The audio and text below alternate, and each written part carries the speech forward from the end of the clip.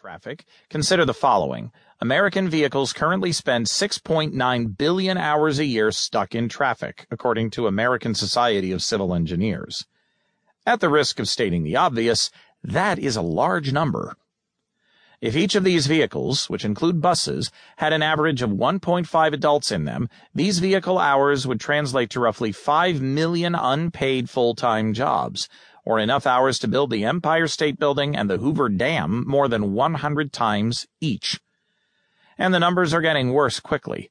By 2020, those 6.9 billion lost hours are projected to be 8.3 billion lost hours, which is a good way of saying that America needs a big jolt of investment.